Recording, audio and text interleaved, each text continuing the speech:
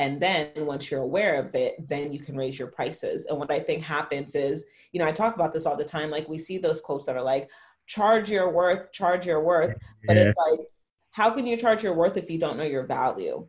And a lot of people are not clear and aware of their value, and that's why they're not charging their worth. Welcome to the Uncensored Show with your host, George Achampong, where we share the mindset, tips, tools, strategies, and stories on how to use your money to do more of what you love and what you were called to do. Money is like gas on a road trip. Sure, you need it to get where you're going, but you're not going on a tour of gas stations. Money fuels your journey. The question is, what's yours? Live life uncensored.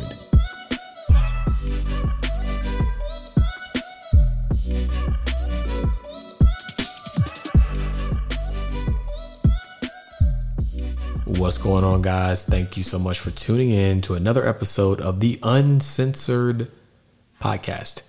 And today I get an opportunity to sit down with Maya Elious. She's someone who I've known for, trying to go back in my mental Rolodex here, over, I think, 8 years at this point. We had our first interaction via Twitter when I tried to hire her for like some logo work, and I was trying to be super official and didn't end up hiring her for a user error, which I explained for the first time on the podcast, which we get a good laugh about.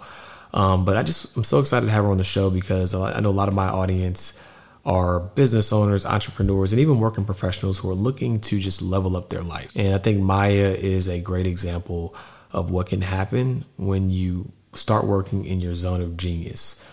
So Maya is a personal branding strategist that teaches experts how to position themselves as the go-to authority figure in their industry so they can confidently launch their signature offer. She helps hundreds of students and clients get clear on their message, confidently increase their prices, and have successful 5-figure launches with their masterclasses, webinars, courses, and programs. Her main mission is to help women increase their impact and income with their gifts and expertise. You've probably already heard of her. She's been featured in all the major publications. She loves to have fun. When you're not catching her educating, empowering women, and as y'all like to say, snatching edges, you might also find her twerking and saying a prayer right after. She's a super dynamic person. I'm so gracious to be connected with her, and I'm so gracious to be able to offer my audience the value that I know she's going to bring today.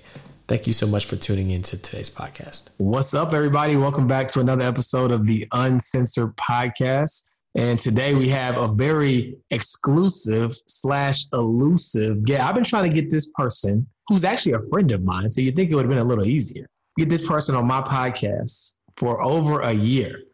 But the stars have aligned, and she's here. Ladies and gentlemen, welcome Maya Elious to the podcast. Maya, how are you?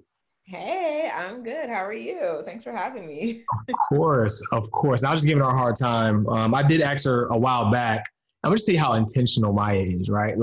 So Maya, when I asked her, I think it was like over a year ago, she was like, yeah, so what's the demographic of your audience, and how does it align with my messaging in terms of how I can provide value?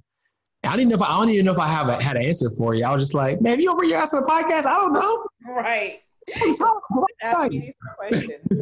but that's just a testament to how intentional Maya is about providing impact and providing value. It's not that I'm so exclusive, I don't want to be in your podcast. It's like for me and my audience, she wanted to make sure that her message could resonate with the people, that tap into my podcast. So that's just kind of the overarching theme of her brand, her platform, who she is as a person. So something I really tremendously respect about you that I'll say publicly. Well, thank you. I appreciate that. All right. I know you be teaching the people about money. So I'm like, let me make sure I got my money right before I get on there. Let me make sure we can work together. So. And Maya has, as a matter of fact, maybe we can talk about that, the evolution of that as well. But Maya has definitely just done some amazing things since we met each other. So I don't even know if you remember this. So we originally got connected like all millennials, right, on social media. I think Twitter was a little more popping than Instagram at the time. And you were doing like graphics and stuff back then, right? It's before I had the Make Sense to Me logo for a brand I don't even have anymore. And I was looking to get a logo created. And I saw that you did graphics. I was like, yo, can you create this logo for me? Now, back then, that was the very early stages of my business too. So I try to be like super professional.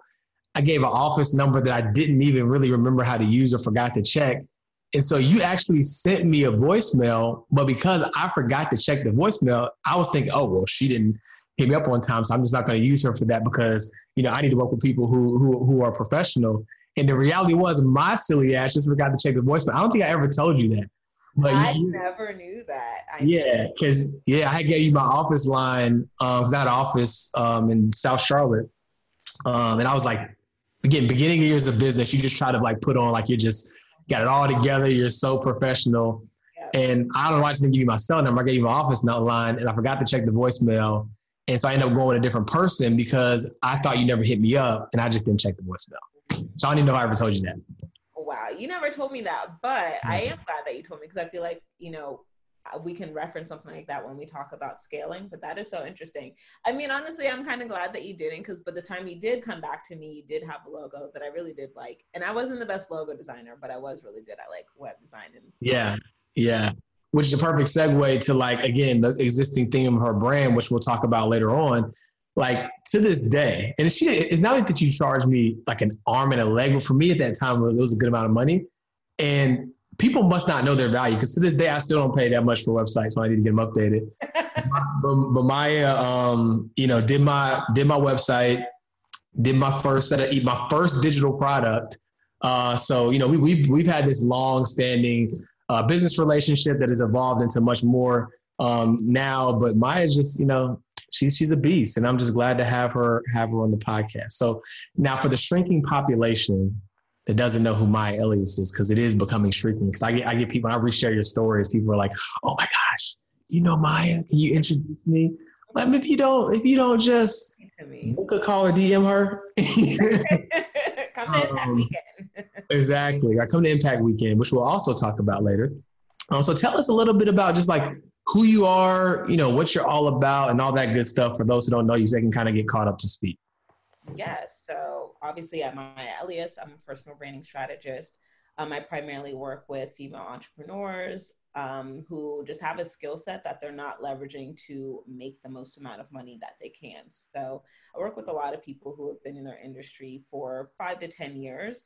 And maybe they've been using this skill set freelancing or they've been using this skill set in their corporate job, but they just don't know how to package themselves and position themselves as experts to sell something that's high end. So as a personal branding strategist, I help them with their messaging so they can position themselves as one of the best in the industry. And then I help them create a signature high-end offer and then launch it. Dope. And so being that you help women master their message and package their expertise, I know the tagline. So it's almost like you have a case study of information, right? Like you've worked with a ton of women, even, you know, when you didn't necessarily have this exact platform now. So I feel like you have a lot of context to like what really drives results and drives success for people. So could you kind of share with us like a common thread that you feel like holds people back from really breaking through to that next level? Yeah. I mean, for me, it always goes back to mindset. Like I wouldn't consider myself a mindset coach, but my clients do joke with me like, no, Maya is also my life coach. Because there's so many mental barriers when it comes to leveling up. Like, you know, imposter syndrome is huge, especially when you're trying to go to the next level. So I think I really just have to quote unquote convince people that they are good enough, but really just showing people. And, you know, one thing that I have my clients do is just like write down who all they've helped with their expertise and write down the results that they were able to get for other people, because it's like, let's look at the proof of what you've been able to do. Once we're able to see that and the value you were able to provide, then it's like, it's a no-brainer now as to why you would charge more, as to why you would, you know, be in business to help other people. So honestly, I think one of the first steps is just being aware of your value. And then once you're aware of it, then you can raise your prices. And what I think happens is, you know, I talk about this all the time. Like we see those quotes that are like, charge your worth. But it's like, how can you charge your worth if you don't know your value? And a lot of people are not clear and aware of their value, and that's why they're not charging their worth. Yeah, so that's phenomenal. On a tactical level, like, do you have a process for like, hey, like based upon the value that I'm providing, this is what I'm charging? Or is it like how do you quantify that number when it comes to raising your prices? Yeah. Well, when I just overall think about like the years of experience, I don't really think that there's like a succinct formula because I think, with business and the market, it's trial and error for everything. Like you don't know what your audience is willing to pay for. Your audience is likely willing to pay for more than what you actually think. Like Yeah. I tell people my pricing strategy is I'm going to increase these prices until people stop paying it and people Yeah. keep coming back. So I know how to prove the value of it. That's why I say once you're aware of your value, then it's easier to sell because any price point that I put out there, I'm going to be able to justify it. So I Yeah. can usually justify it by the results that I've gotten for other people. So because I help people get monetary results, it's a little bit simpler because a lot of my clients, like 6 to 12 weeks after working with me, they've made their investment back. They're making $10,000, $15,000, $25,000. And Right. so, like my program, for example, is between 75 to 20,000. So I'm able to justify that because I'm like, you're going to make the money back. It's inevitable if you follow the steps. For people that aren't providing a monetary value, usually if you are in the space of health, wealth, or relationships, or like relationships / love, then that's when you can target really specific pain points. And people are dealing with things that they're like, I would pay almost any amount to be able to eliminate this pain. And so with your offer, you need to think, am I alleviating a pain point or am I eliminating a pain point? And the closer you are to being able to eliminate a pain point for your audience, the higher you're able to charge because now they no longer have to deal with this pain that they're dealing with. So you're not just valuable based on how much money somebody can get, after working with you, because you might have clients that have a lot of money and that's the least of their worries. They might be in a situation where they're like, I really struggle with self-love, or I'm struggling in my marriage and I don't know how to communicate with my partner, or I make a lot of money, but I don't know how to manage my wealth, or I'm overweight since having my first baby and it's been really hard for me to get back to, a body that I feel really confident in. So you have to know specifically what your audience is struggling with. What is their pain and can you eliminate it? You said a lot right there. That was a bar and a half. One thing I took away was this idea that my therapist talks about, because you mentioned like imposter syndrome and being aware of your value. And it's like evidence versus emotion, right? Like your emotion might tell you like, oh, I'm not this person, or, oh, I can't charge this. But you have tangible evidence, right? Which is why having your clients go through that exercise is so powerful. You have evidence that you've done this. So don't give into this arbitrary emotion of I'm not worthy or I can't charge this. You have evidence that you're capable of doing so. So I think that's extremely, extremely powerful. Yeah, that's a good point. Evidence versus emotions, because we all be trying to make logical decisions based on our emotions. And it's like, it can't work like that. Let's think logically about logical resolutions.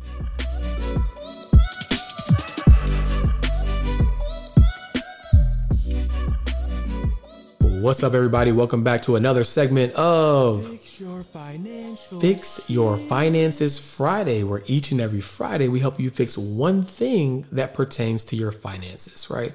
So many people have, 401ks or, retirement accounts at work, but many of us have yet to venture outside of that and have an account outside of our company sponsored plan where we're investing. Now, let me help you understand why that's important. Most people are contributing 5-6%, maybe less than that. Now, remember, right now it might seem like an arbitrary percentage, but the reality is that someday you're hoping that you're accumulating enough money that you can one day live off of. So let's just do some rough math. You have a salary that you're currently living 100% on, right? You're spending all your money for the most part. Maybe you're saving a little bit. You're only tucking away 3 to 6%, right? Let's just be aggressive. Let's say 6. Your employer, let's say they're matching it dollar for dollar, 6%, which they're probably not, right? So now you got 12% of your salaries being tucked away, and then you're getting some returns on top of that, right? What makes you think that that percentage is going to be enough for you to live on one day in retirement when you're already living on basically 100% of your pay, right? So we've got to unravel some things. We got to set some things up. We got to reevaluate what's going on.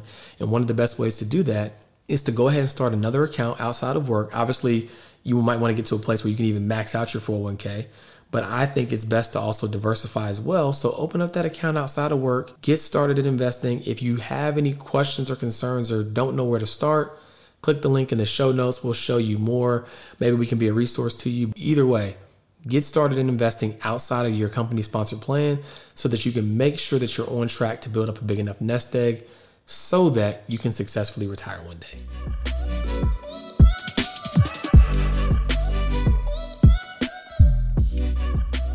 So you have this thing about like working in your zone of genius, or like your impact zone, I think, as you affectionately call it. And so tell us a little bit more about what that is and how finding that has really benefited and really catapulted your business, right? Because I have kind of some background context, obviously, being that we've helped you out on the wealth side and the tax planning side, to just see the evolution. You're very transparent, with your audience about your brand, but just speak to like what that is and how that's had a tremendous impact on your business. Yeah, absolutely. To me, like, your impact zone is when you figure out what you are the absolute best at, and then simultaneously figuring out how to package it. So what is the absolute, best offer that you can provide? So for me, like, my impact zone is messaging and value, helping my clients articulate their message, communicate their value, and then increase their prices, right? And so one question that I ask my clients is, what are you the absolute best at? Own that and eliminate everything else, because it's so easy for us to get distracted with offering things that we're kind of sort of good at, or things we've done before in the past. And it's like, no, let's eliminate all of that. And let's just answer the question, what are you the absolute best at?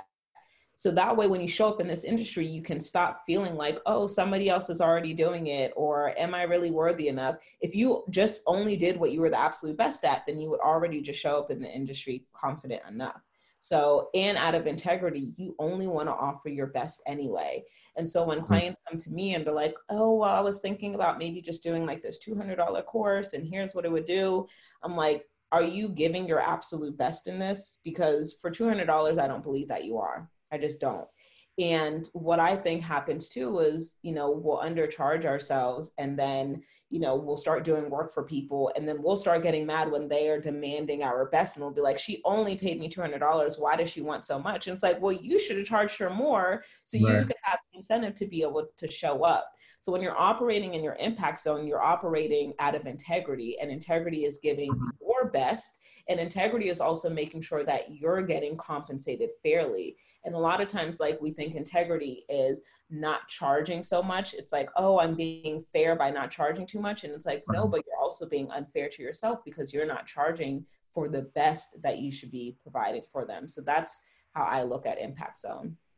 That's dope. So I feel like that's interesting. There's a couple of things that come to mind. Number one, most times when people like hear something like that, or even the concept of niching down, they feel like they're shutting out a lot of opportunity, right? So how do you, number one, like dispel that myth? Because I mean, I know how I dispel that myth, but like, how do you dispel that myth of, hey, look, figure out what you're best at, eliminate the other stuff, focus on this, to get people out of their own headspace to realize that that is where you actually win. I feel like a lot of people feel like, man, if I do just this, I'm missing out on money in all these other ways that I could be serving and helping people. Mm-hmm. Yeah. A lot of people feel like when they narrow their niche that they're narrowing their opportunities, and it's really, you're just targeting the opportunities that you actually want. So just think about it as, I'm targeting my niche, I'm targeting my market. That's why we call it target market. When you're in entrepreneurship, you want to be able to decide who you're making money from. You don't want to have to be in a position where you're like, please, anybody, just give me money. You want it to be like, no, I specifically want to work with this group of people. And that's important because there's going to be people that you're not compatible with, that you might run into, that are always requesting refunds, that are just difficult to do business with. And so you need to be clear on, again, what are you the absolute best at, and who can you best serve, right? Like with messaging, branding, marketing, anybody that has a business could use that service, right? But I don't best resonate with just everybody. I really best resonate with Black female entrepreneurs that are women of faith. That's who my people are. And sometimes white women come to me, non-Black women come to me, some people that wouldn't consider themselves Christians come to me, right? But those are the outliers. And a huge issue that we have is when we try to market to the outliers instead of just marketing to our people. It's up to the outlier if they decide they want to work with you, but it's not your job to try to market to everybody. Market to your people. Ooh, I'm over here snapping. I got a really high quality mic, so y'all probably will be able to hear it. Now that's a bar, and that's something that you've always, at least in recent history for the past, at least half a decade, really been focused on and been able to articulate and stick to. Have you ever had to say no to like a big opportunity that just didn't align, like where there was a lot of money there, but it's like if I really ask myself, like this doesn't necessarily align, or have you gotten so good at attracting the right opportunities that you haven't been presented with that challenge of saying no to a big check? Good question. I mean, yeah, I definitely had to say no. I can't think of a specific instance where it was like where I considered it a big opportunity or a big check, because I don't look at money necessarily as the opportunity. I look at it, alignment, as the opportunity. So there's never been a moment where I was like, man, I really wanted to say yes because it was money. Like if I want to say yes, it's because it feels aligned to me. So there's definitely many times where I have to say no to people, and obviously it's not personal. It's just like, hey, it's not a good fit, and I think that there's somebody better for you. Sometimes I say no to people and I redirect them, to who I think would be a better fit, a better coach for them, a better person to interview, so it's important to be able to say no, and be clear on who you want to work with. And another reason it's so important to make sure that you're working with clients you best serve is because it increases your success rate. Like the people that come into my program, they get results, obviously, because my strategy is good and all of that, my teaching is good, but because I really resonate with this group of people. So my success rate is going to increase the more targeted I am about the people that I allow in my programs. Dope. All right. So for this question, it's a little bit loaded, but just stay with me. So you teach people how to package a signature offer that's obviously premium priced. They can do more with less, all that good stuff, which we'll probably expound upon a little bit. Now there are people who create digital only products. You've created digital only products. I think you still have some. Now, what is your perspective or drawback on folks who say, you know what? I'm going to put a lot of value, at least from their vantage point, into a low ticket offer that I can just, push out to the marketplace. I'm not necessarily like having to quote unquote serve them per se. They're still successful from a monetary standpoint because you can be, right? Because people, might see something like, oh, $24. I'm probably not going to use it. I'll probably sit on the shelf, but I'll buy this $24 course, right? So what do you say to those people? Is it kind of already answered from a vantage point of like just what you care about in terms of alignment and not about the money piece? Or is it like you can be successful both ways? You just have to kind of choose your path, or how you define success, maybe. I don't know. Right. Yeah. I mean, I definitely think about it from two vantage points. I think a lot of people, I think, start out with like the low ticket and they're like, okay, if I can just get 10 people to buy this like low ticket thing and people will definitely buy it because it's cheap. I think that when you're starting out that you should start high ticket because you need less volume. And usually when you're starting out, a huge following. So if you want to make money quickly, if you want to have your consistent 5-figure months, offer a service, offer a done for you service or a done with you service, meaning done for you as in you're doing the work for them, you're doing the website, you're doing the graphics, you're doing the social media management. Offer a done for you package or a done with you package where you might be consulting, you might be coaching, you might be helping them, teaching them, coaching them on something.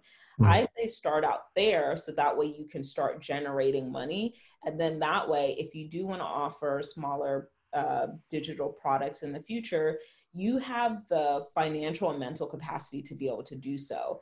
And a lot of times, like when we start out and we're not making a lot of money and we don't have a lot of followers, which means we don't have a lot of volume, we feel a little bit overwhelmed because we're like, I'm spending so much time and energy, creating this product, and then I'm trying to sell it and nobody's buying. And you have you can have more patience and grace with yourself when nobody is buying, when you have money from, your high-end service. Yeah, yeah. That's the first thing. And then my second point of view on that is, again, like, I really care about impact, and I really care about seeing my clients have results. And a lot of times I'm just not going to see that with an offer that's under $100. A lot of people, like, when they buy the smaller price products, like you said, it sits on their shelves, and yeah, I'll make money from it. But I really am driven by the results and the impact that I'm able to make in people's lives. And the highest level of impact that I have with my clients has always been for my offers that were high end, because I'm so much more involved in the process. No, that makes a lot of sense. I feel like you have a lot of life work harmony. I don't know if they call it balance, but like, cause it's all intertwined, right? Like this harmony between work and life. So my question for you is, how did you achieve that, right? And what are some of the benefits that you've gotten from getting to a place where you can be your authentic self, like through and through? Like who you are in your business is who you are as a friend, is who you are on social. Like they're all intertwined. There's no like, oh, the behind the scenes Maya, right? I mean, obviously maybe your closest friends might get to see certain elements of things that you just don't share on social from a privacy standpoint, not because it's not who you are, but like, how did you get to that place and how has that really benefited? Because I know some people, even in this day and age, they still feel like there has to be this like separation. I have to be super professional. I have to show up in this way for my business, and I can be another way in my personal life. So just kind of walk us through how you got to that space of having such a level of comfort in who you are in all capacities. Right. That's a really good question. And I definitely think I used to separate it at some point, and like different seasons of my life. Like when I first started out with blogging, my sister was like, this is good information, but you kind of sound like a stuffy professor. Like I didn't have my voice in it because I thought I had to come across as professional. And what really helped me was reading blogs by people that were really comfortable using their own voice. So my friend Regina, she has byregina.com. Her content is absolutely amazing, and she does such a good job infusing her personality into high quality educational content. And her blogs was one of the first blogs that I read where it's like, wow, she's being herself and she's still providing a lot of value. So that helped me feel more confident in using my voice. And then I think even, so now like I incorporate my faith into my business a little bit, but I think when I first started doing that, it was like, okay, there's the business Maya, and then there's the religious Maya, and then there's the personal Maya. And it felt really like compartmentalized, trying to segment these different parts of me, because it was like, oh, this is a little bit weird. So I just started to just like infuse all of it, where it's like, okay, this is how I am. Like I'll do my devotional in the morning, and you might see me twerking at a day party in the afternoon. But it is what it is, and you vibe with it. You vibe with it, but it doesn't feel good to not be yourself. And I didn't like that feeling. And I think just getting older, now I'm officially 30, but just your 20s is just a season of like, who the heck am I? You know what I mean? So I think as I started to become more aware of who I am and how I felt at my best, then I was more comfortable showing that. Yeah. And quite frankly, it's exhausting, right? It's like trying to, put on for this person and put on for that person versus just being able to be who you are all the time, right? Being able to walk on stage and people, what I think it does too? I think that it shows people that you can remain who you are at the highest level, right? Sometimes people think you have to lose yourself or you can't be your authentic self to get into certain rooms and certain spaces. And I think when you show people that, hey, look, no, I am who I am, and I just had $100,000 a month, you know what I'm saying? So like, what we talking about, Right. And it's like, my authentic self is how I did get into these higher places, because they got to see me, not just what I could provide. Right. I think that's the backwards nature of like the job market, right? It's like your resume. I know you've seen the meme of like the Jordan meme when it's like, you say you're proficient at Excel and it's your first day of work, right? It's like, we have to put on this like caricature of ourselves, like who we want you to think we are. And then nobody wins, right? Nobody wins in that scenario because your employer doesn't get to put you in a space where you thrive in your genius or your impact zone. And then you're miserable because you're doing work that you aren't actually that good at, but you said what you had to say to get the job. right? So if people could show up more authentically, you would align and more easily attract the right opportunities. And I think that's where the disconnect is with our, like, kind of like people's career and professional path. It's like we think that we have to show this version of ourselves, which is actually detracting from our ability to attract the right opportunities. Yes. And that goes back to niching down and being with your target market. Because even in your career, you want to make sure that you're working with a company who has a culture that aligns with your values too. Like, you get to choose your career the same way I get to choose my clients. So for those of you listening who have a 9 to 5, like, it's the same thing. You want to be able to be yourself at work and provide value at your best. So definitely be clear on what matters to you in, your working environment.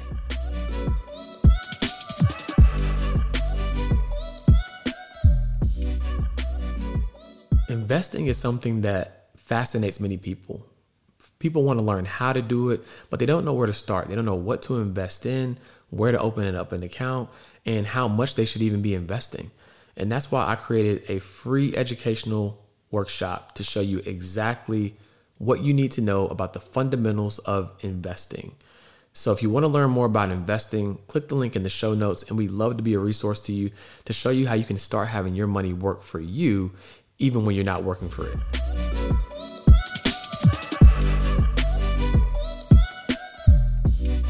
Yeah, 100%, 100%. So we talked about just before the podcast started, like that, you're working on scaling your business, right? So I have a 2-part question.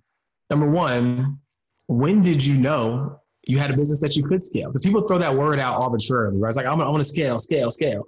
But because I know you, right? You knew something clicked, like, okay, boom, we got something here, right? So when did you kind of know, right? And then what does that look like for you? Because I think, again, people throw around the word scale so loosely that we don't really know what that means. And so I would love to get your perspective on what it means for you as you are actually in the process in real time. Yeah, absolutely. If you don't mind, like, I would like to share how I describe like the 4 phases of business, so that way people understand what phase or what season they're in. So when they do get to scale, they're very aware of it. Yeah. I think like the first phase would be the discovery phase. And this is where you're figuring out, who is my market? What am I the absolute best at? What do I want to sell? What's the price point? How will I package it?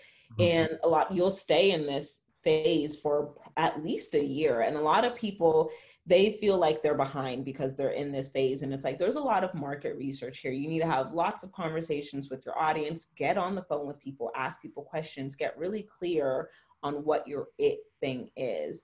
And when you feel like you have an idea of what your it thing is, and you want to move into phase 2, which is the launch phase. And this is really like your beta testing to see if people are really going to buy this offer. So you put out your offer, you do a launch, and just so we're clear, a launch is not an announcement. It's not posting once that you have something for sale. A launch is, now that I'm clear on my message, now that I'm clear on who I want to target, now that I'm clear on what I'm selling, and now that I'm clear on how I'm packaging it, let me create some content. Let me create a launch campaign, a marketing campaign, and put this out there, build the anticipation. So you create your launch and you put it out there, you get your first wave of clients and you beta test with them. You see, did I like selling this? How could I improve? What do I want to see differently? And if you have to tweak, then you stay in that phase, you kind of go back to discovery, you tweak a little bit, you launch it again for the second time, you beta. And you can go back and forth in here and still make 6 figures. So don't feel like you're not supposed to be making money here. And also don't feel like you shouldn't charge for beta, because a huge mistake that people make is when they do their launch and they do $0 for beta, you don't really get any actual data, because you need people to put their money where their mouth is. And people aren't really going to show up for you fully if they don't put in a monetary investment. So with your discovery and launch phases, you can still be making money and you can still be tweaking. You're really just getting paid to do market research in these 2 phases, okay? Then once you're like, boom, I've launched 3 times, I've tested it, I really feel good about where I'm at. Now you start to grow, where you're like, okay, let me bring in more clients. Let me bring in more clients. Let me bring in more clients, because I feel so confident about my processes and my systems that I want to bring on more people, because I feel good about the results that I'm going to be able to get them. So you're getting testimonials, you're getting more clients, you're making more money. This is the growth phase. The third phase is the growth phase that people often mistake as the scale phase. And what you want to do in the growth phase is you just want to continue growing until you're literally at capacity. So maybe in your launch phase, you get, 5 clients consistently every single month, and you're managing it, you're refining your processes, you're refining your systems. Then you're like, boom, I've done such a good job streamlining this that I really want to grow. I want to, now my goal is to have 10 clients a month, 10 clients a month, 10 clients a month. Then you're like, yo, I am taking on so many clients that I can't do this by myself anymore. So I need to figure out what I want to do. So you can either scale by hiring, or you can scale by going from one to one to one to many. So if you are doing a done for you offer, you can scale by hiring. So maybe if you're a web designer, you have somebody that is also, a junior web designer under you, or they're doing some like administrative stuff so you don't have to work on that. So that's one way you can scale, by expanding your team. Or you can scale by, maybe you're going to teach people web design. So you're, instead of doing web design for people, you take on 5 clients in one group or one cohort, and you walk them through how to build their own website.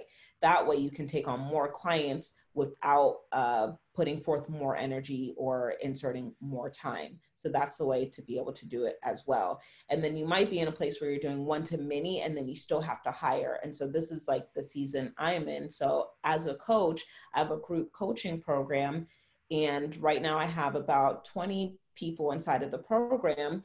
But I'm realizing that the capacity of people that I can take as just one coach is probably about like the 20 to 25 mark, where I want to be able to be intimate with them, and I want to be able to look over their work. So I'm hiring more junior coaches to be able to also coach my clients, because what you don't want to do, you need to scale when, if you take on any more clients, it waters down the quality and the integrity of your work. And so I've had to stop taking on clients because I don't want to ruin my reputation, and I don't want to reduce water down the quality of my work. So now if I bring on more coaches, they can get the same level of attention that they would have for me, and they're able to get the same level of success that, my other clients have. So you want to make sure that in your growth phase, just be mindful, like, okay, what is that number, to make sure that I'm still able to show up 100% for my clients, without, reducing the quality of service that I provide. Oh, I'm really glad you broke that down, because that really gives context to like how you knew or how to know when to scale. That's a gem. And I think where a lot of people go wrong after hearing you break that down is, you mentioned that I feel really good about my systems and my processes, right? So what'll happen is people don't have the right systems and processes, and they feel like they're busted at the seams. Then they think they need to scale, when in reality, they have operational inefficiencies that they need to fix first, right? So just because you feel overwhelmed doesn't mean you're ready to scale, right? Right.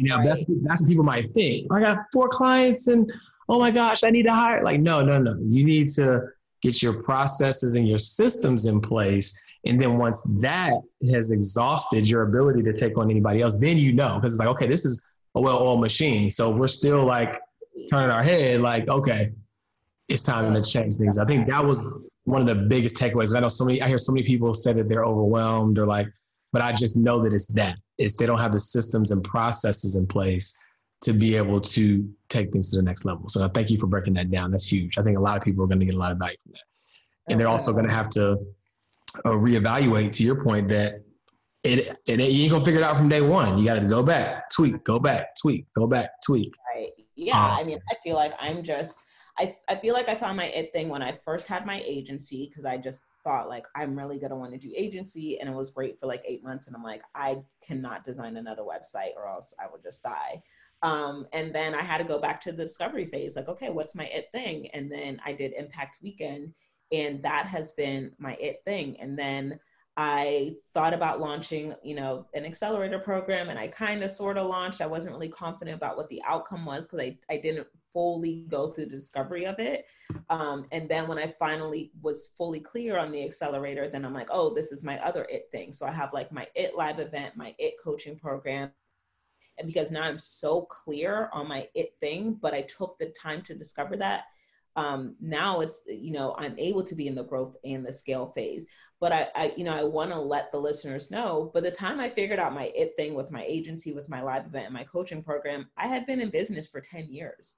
So you're going to go through that discovery and launch phase back and forth year after year after year. Every single time you want to launch a new revenue stream, you're going to have to go back to discovery phase. It's just that every single time you do it, you'll get more clear on what to look out for. So don't feel like you're behind or like you're not making progress because you find yourself in the discovery phase. That's such a great space to be in, because the discovery phase helps you figure out what your moneymaker is going to be. 100%. Love that. And through your evolution, because sometimes it looks like, to your point, doing completely different things, right? Like going from agency owner to coach. Like from your experience, was it just like kind of a natural evolution that you kind of did something by happenstance? Then it's like, oh, this could be the thing and I'm transitioning? Or was it an intentional, like, no, I want to try this. I saw someone else do it. I think I could be great at it. Let's talk a little bit about that thought process. Because I feel like so many people feel like it has to be like, they had to get a sign from God. Like, you know what I'm saying? Like, oh my gosh, I need this sign to know that what's the next thing. But if I'm not mistaken, I feel like for you, it wasn't just like you just like sat down and had this like mastermind with yourself. It was kind of like some of that work was organically happening and gave you like, oh, well, maybe I should, see what that's like. And then you made that pivot. And then how do you feel like in that, when you make that pivot, how do you still maintain your brand integrity? Because a lot of people are concerned about pivoting if it's like, oh, people know me for being a web designer or an agency owner. Like, how did you like navigate that stuff? Because so many people are so concerned about that. Yeah, great questions. So I think when I pivoted from web designer to coach and selling online courses, I was in a place where all of my clients were asking me for advice on what should my website say? How do I drive traffic to my website? What should I be posting on my social media?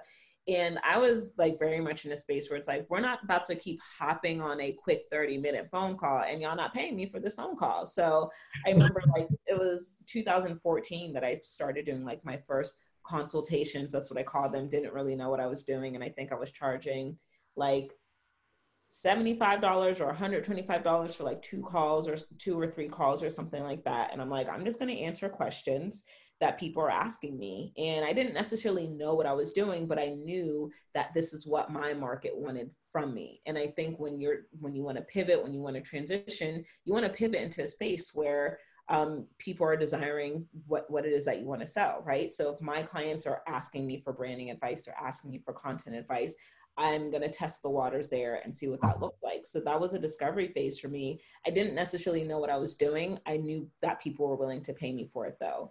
And the only way you'll know that people are willing to pay you is if you put a price tag on it. So again, please stop beta testing stuff for free. I didn't say like, oh, let me take on 5 clients for free and see if I can help you. I'm like, 5 people pay me so I can know if y'all are like really serious about getting coaching from me.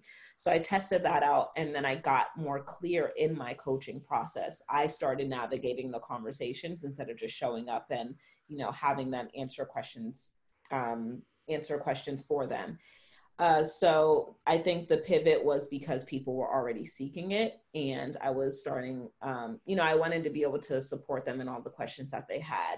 And then as far as like, on the outside, how people viewed my brand, I say that your passion can change, but your purpose is the same. And so my purpose has always been, to help the underdog, appear like cool online. Basically, I was helping people build their brands before I even knew what branding was. When I started out with MySpace pages, then when I pivoted to web design, then when I pivoted to brand strategy. So I always wanted people to gain visibility online.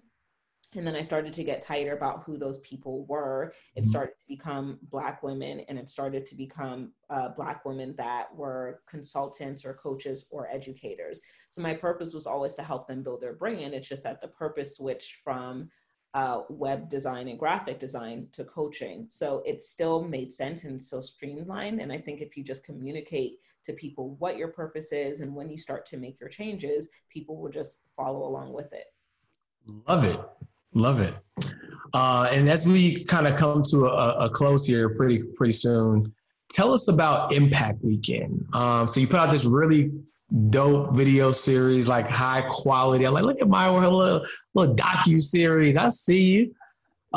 Just kind of documenting the process, and to see the evolution of that has been beautiful too. I mean, starting out from, what you can touch on a little bit, your experiences where you like rented out, a house, and then now to having, 80 plus women in a room coming to Atlanta from all over the place, I'm sure.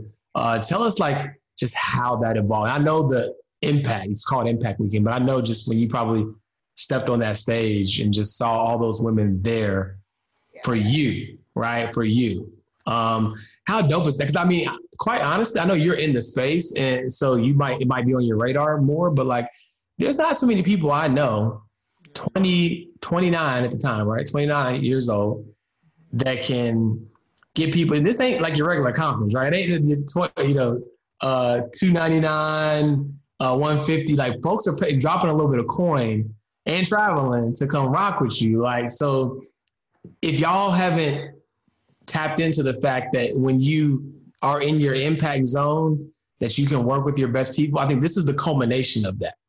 It's one thing to get people to pay a decent amount of money to hop on a Zoom coaching call. It's another thing to get people to travel, to be in a live experience, immersed, in a different city. I think that just really speaks to the culmination of like your entire like brand. So let's talk about what Impact Weekend is, or what it was, what it is now, and what's your vision for it. Yeah, thank you. Thank you for that. For people that are just listening and not watching, like I'm smiling from ear to ear, almost teary-eyed, because I love Impact Weekend. Like it's literally the best thing that I could have ever done, could have ever launched. And my clients are just incredible. Like I love what I do because of the people that I get to work with. And I'm so glad that, I have the discipline to stick to my audience, because it's just such a treat to be able to work with people that you really enjoy working with. And I remember when I was, I was still in my agency, and I'm like, okay, I thought at the time I wanted to take my agency to 1 million. I'm like, if I can just get 100 clients at 10,000, I'll, take my business to 1 million. And towards the tail end of that, where I was like, this is not working. It's not creating the impact that I want for my clients, because they weren't doing the work. I remember just writing, like I had a vision board in my kitchen at the time, and it said 3-day live weekend. And I didn't really know what it was going to be. I just remember writing it down, and I write down a lot of things that come to fruition. So sometimes I just write without knowing, but it'll come. And then I think a few months later, probably in maybe like March or something like that, because this was January when I wrote it. And I think in March, I'm like, okay, maybe I can get 12 women in a house for a weekend and just teach them all about branding. And I had a free Facebook group at the time that's not open anymore. And I remember asking them, like, would you guys be down to do something like this? And they're like, yes, let us know. And I'm like, okay. So I start like figuring it out. And then I remember I was 27 going on 28, and I was in New York at my friend's house, and I'm just working on the sales page for it. And I'm like, okay, well, let's just do it. Let's just put it together. And again, had no idea what I was doing. I had never done something like this. And for years, I had just like kind of hidden behind the screen. I'm like, selling digital products is so easy. Why would I need to do anything in person? That's so lame. And, I put together the sales page or the landing page for it. And I decided to do interviews. I had people apply to come to this weekend, and I charged $2,000 for it. And so I'm like, well, let me have people apply, because it is going to be high ticket. And I've also never sold information at 2,000 before. For my agency, I had prices between 5 to 10,000. So I was used to high ticket, but only for done for you. Mm-hmm. So I was like, okay, well, let me have people apply. And I got my 12 women, I was just mind blown. And I remember before doing my first call, I was a little bit nervous. And so like I took a deep breath, and I'm like, I'm the type of coach that people will pay $2,000 to spend a weekend with, to learn from. And that was my affirmation. And I remember doing my first call. I remember she was in her car on her lunch break, and she said yes. And I'm like, okay, well, we got the first one. So let's see if we can keep going. So anyway, that was my very first Impact Weekend, September 2018. And we got an Airbnb in a house, and I taught them, I think it was Friday and Saturday. It was 2 days. It was either Friday, Saturday, or Saturday and Sunday.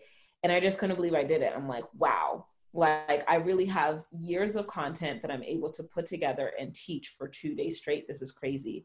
So I did it 4 or 5 more times in a smaller capacity, 12 to 15 women. And I had also beta launched my accelerator during that time. And then was it last summer or the summer before, I went to a training with one of my coaches that taught how to do 3-day live events. And I'm like, okay, I want to make this bigger. Can I get 100 women in the room? And that's what Impact Weekend Live was earlier this year, February 2020. There were 80 women. Just before the pandemic. Won't he do it? Right before the pandemic, bruh. Like when I tell you, I be thanking God all the time. Thank you so much for just like looking out, being able to make that happen. It doesn't even feel like it was this year. A lot of times when my team and I or the past attendees, we all say last year. Yeah. Yeah, I was. I even feel like I said last year just now. Like that's the craziest year has been. Right. Yeah. This year has been crazy, but yeah, we had 100 people in the room. And honestly, one of my biggest concerns or worries was, can I provide the level of impact and value and intimacy for 100 women that I did for 15 women? And that was one of my biggest questions. And that's when I first started implementing impact coaches. So I had coaches in the room and everybody got to have a one-on-one session with the coach during the breaks. And it was phenomenal. And people that had been to my past Impact Weekends came to this one and they were like, I loved your Impact Weekend before, but this one was even better because I got to meet so many more people that I wouldn't have had the chance to meet otherwise. And so I'm like, okay, I'm on the right track. Like I feel safe now to be able to go bigger because I wanted to stay small because I was nervous that I wouldn't be able to manage bigger. But now I feel confident that I can. And so I'm so excited. Next one, February 2021, and it's going to be amazing. Yeah. I'm going to get my wig so I can slide in there, you know what I'm saying? Shave my facial hair off. I can slide in the back. Right. You know what I'm saying? Nah, but man, this has been a great, I know my audience is going to find so much value in this episode, so many gems. And, despite the circumstances, obviously we get a chance to talk offline. So I know it's been a phenomenal year for you. Again, Impact Weekend was this year. Keep forgetting that. Like despite the circumstances, right? It's been a phenomenal year for you. But like, what are you most excited about? We still have, some time left in this year. And what are you really excited about as we, are on the back half of this year? Yeah. Honestly, I think I'm most excited about just blowing up my accelerator program. This has been one of my favorite things to offer. So this is the program that people usually join after Impact Weekend or in conjunction. Sometimes people will do both. And, this is my 12-week accelerator where I help people package up their high-end signature offer and help them have a 5-figure launch. So the expectation is that they make $10,000 or more from being able to sell this. And I love it because I love being able to see faith-based women in their zone of genius and making really good money. So that's why I'm scaling right now to be able to take on more clients because people have been applying to work with me and I'm like, hey, I'm not ready for you yet. So we're almost at the place where we're ready to take on more clients and I'm so excited to be able to make that impact. Awesome. And my second to last question is, what does living life uncensored mean to you? Living life uncensored. That's a good question. I think it just means living life without a mask, living life as you are and being authentic, which we touched on. Like, who are you in your purest form? Just be that person because that's where the magic happens. That's where the magic happens. And again, like for the shrinking population who like listens to this podcast and is like, yo, Maya is super dope. Forget what you're talking about. I'm about to tap into her content. Where can they find you? Yes. So the best place to find me is on Instagram. That's where I am the most active. So Instagram.com/MayaElious, MayaElious. It's not Mayalicious. It's Maya Elious. I was one of those people who thought it was Mayalicious. Yes. I think 50% of the people that follow me think that my name is Mayalicious, but no, it's not. And if you're interested in Impact Weekend, you can learn more and register at built2impact.com. You have it. Well, Maya, so glad to finally have you on. It was worth the wait. And I know you guys enjoyed this one as much as I did. So until the next time, peace.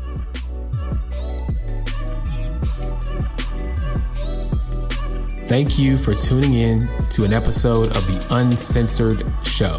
Take at least one thing you heard today and apply it to your life immediately so that you can become one step closer to living a more meaningful and fulfilling life and aligning your resources to what matters most to you. Remember, money is just a resource to fuel your journey. The question is, what's yours?